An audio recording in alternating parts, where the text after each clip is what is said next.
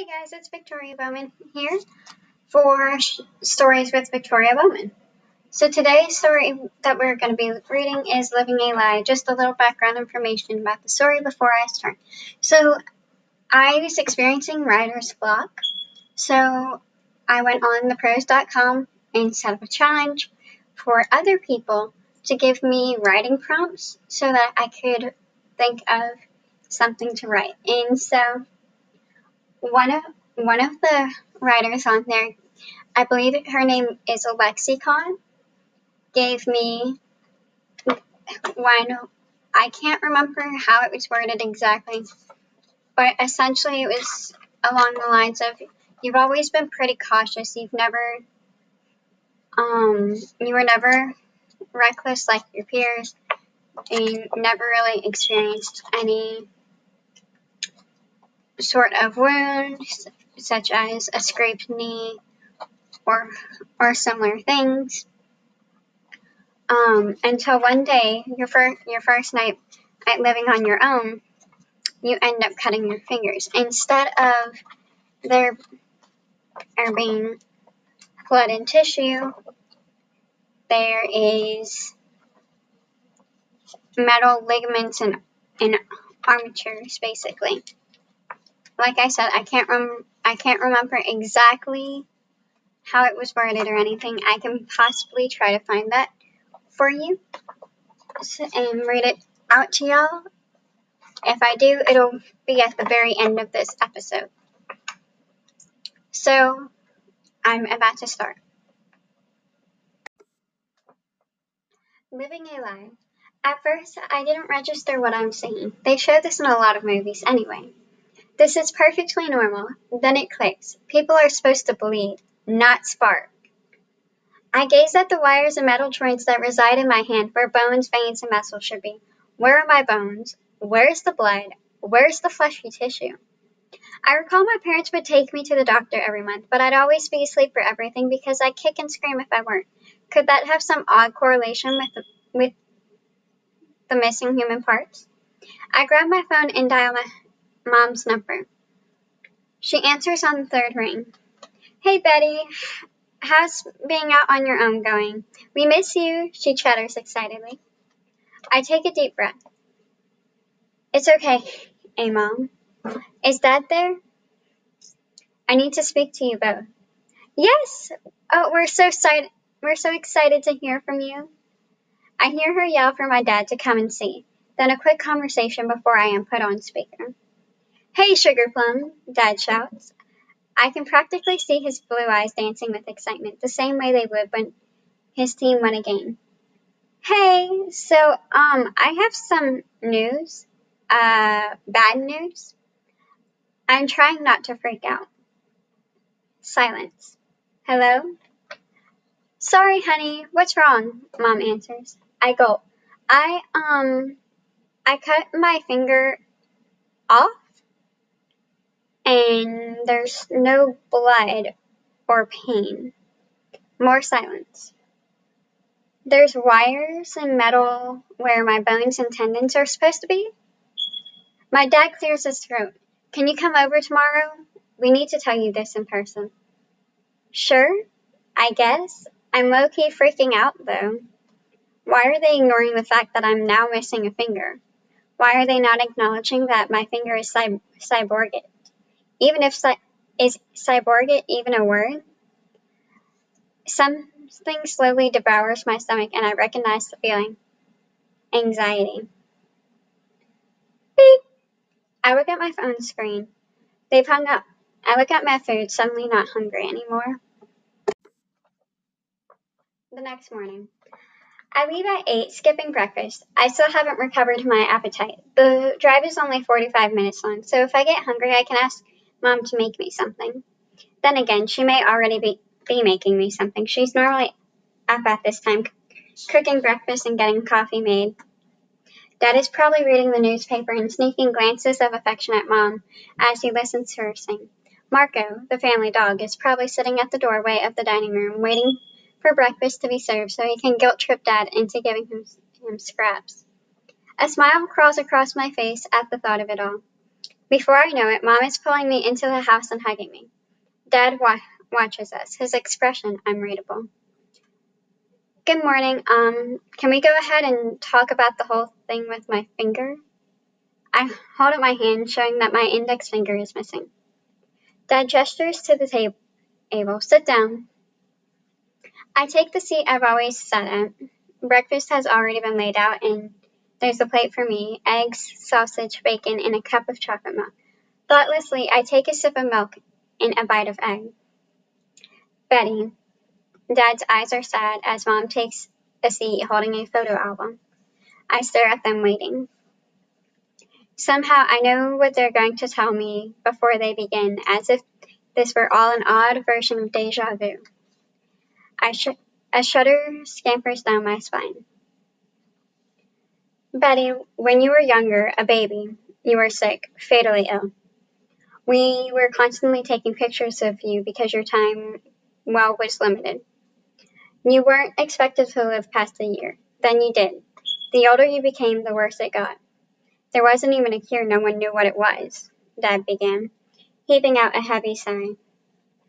When you turned 7, it mysteriously vanished. You got better, and soon there wasn't any sign that you'd ever been ill. Mom was tearing up and Dad was shaking. Until one night you refused to eat. You said you felt sick, but we didn't listen. We forced you to eat. A few bites and you began vomiting blood. We rushed you to the hospital, and you had to have some surgery done. A few days later you were released, but you weren't better. You barely ate, if you ate at all. One night you were in bed and your mother and I were talking. We heard you start screaming.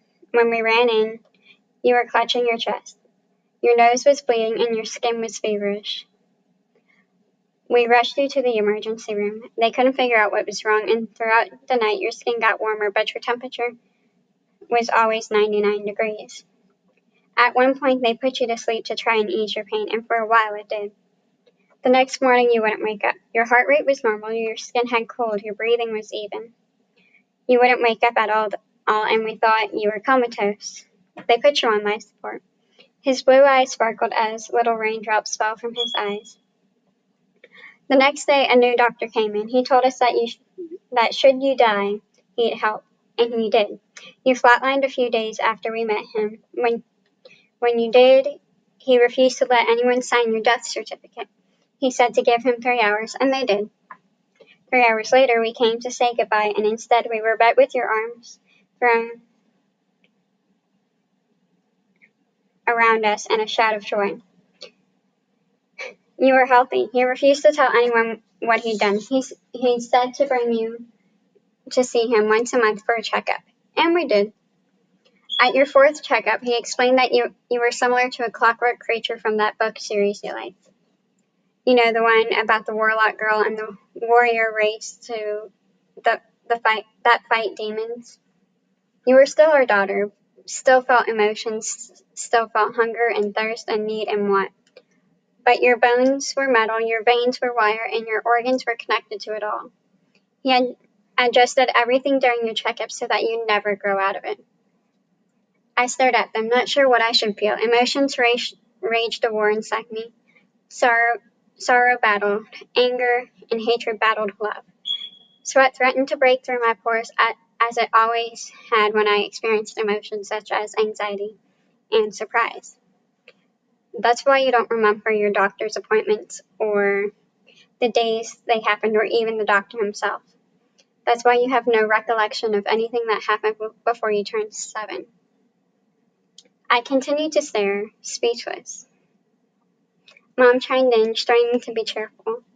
You're still human. You're just different. So that was the end of Living a Lie. Not a very long story, which is good because it's supposed to be a short story.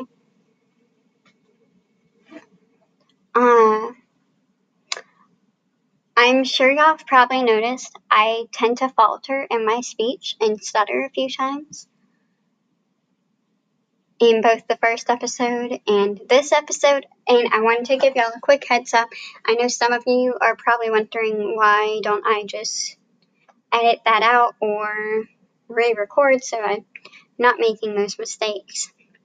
And the reason why is I have this huge pet peeve, which is why I don't listen to audiobooks, where it bothers me with how perfect the reader is reading it. And like, if you notice, like, you can hear the beeping in the background. I'm sure in the last episode and this episode, like, you just heard me pop my finger maybe. The reason why I don't edit those things out is because, well, first off, I can't get whatever is beeping to stop beeping. And it also kind of shows you I'm human. Because I do make mistakes. I do have speech problems.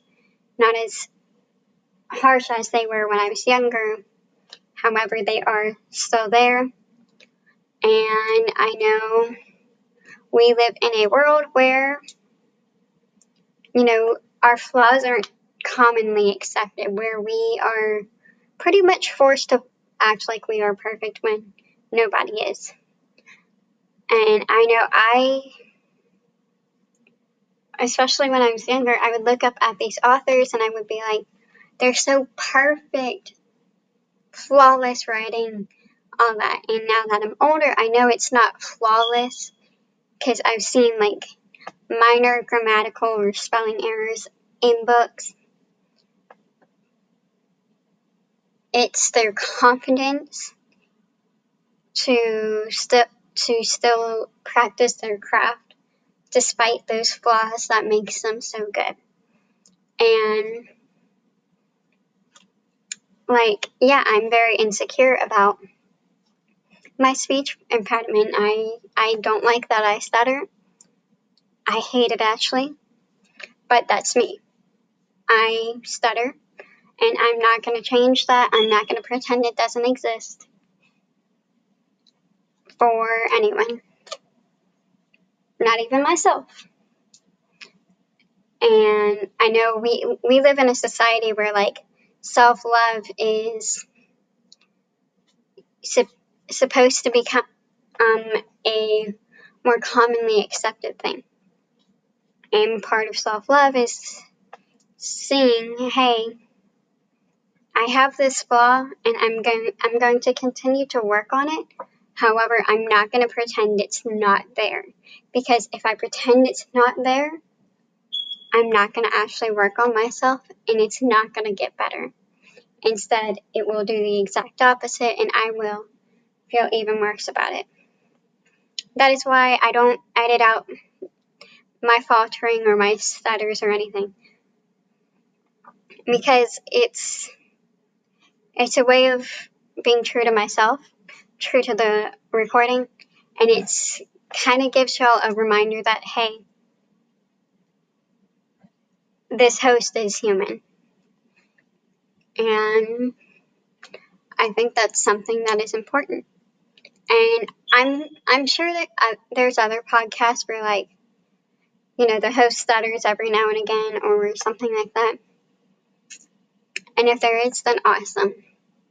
And I'm really hoping this becomes a more common thing. Now, if I completely butcher the entire thing, yeah, I'm re-recording. However, if you've read the story or you read the story as I'm reading, and so you're reading along, you will notice I also messed up the wording a few times because my brain moved too fast for my mouth to keep up. And it wasn't like major changes, like I'd switch up a word, or at one point I accidentally skipped over a word,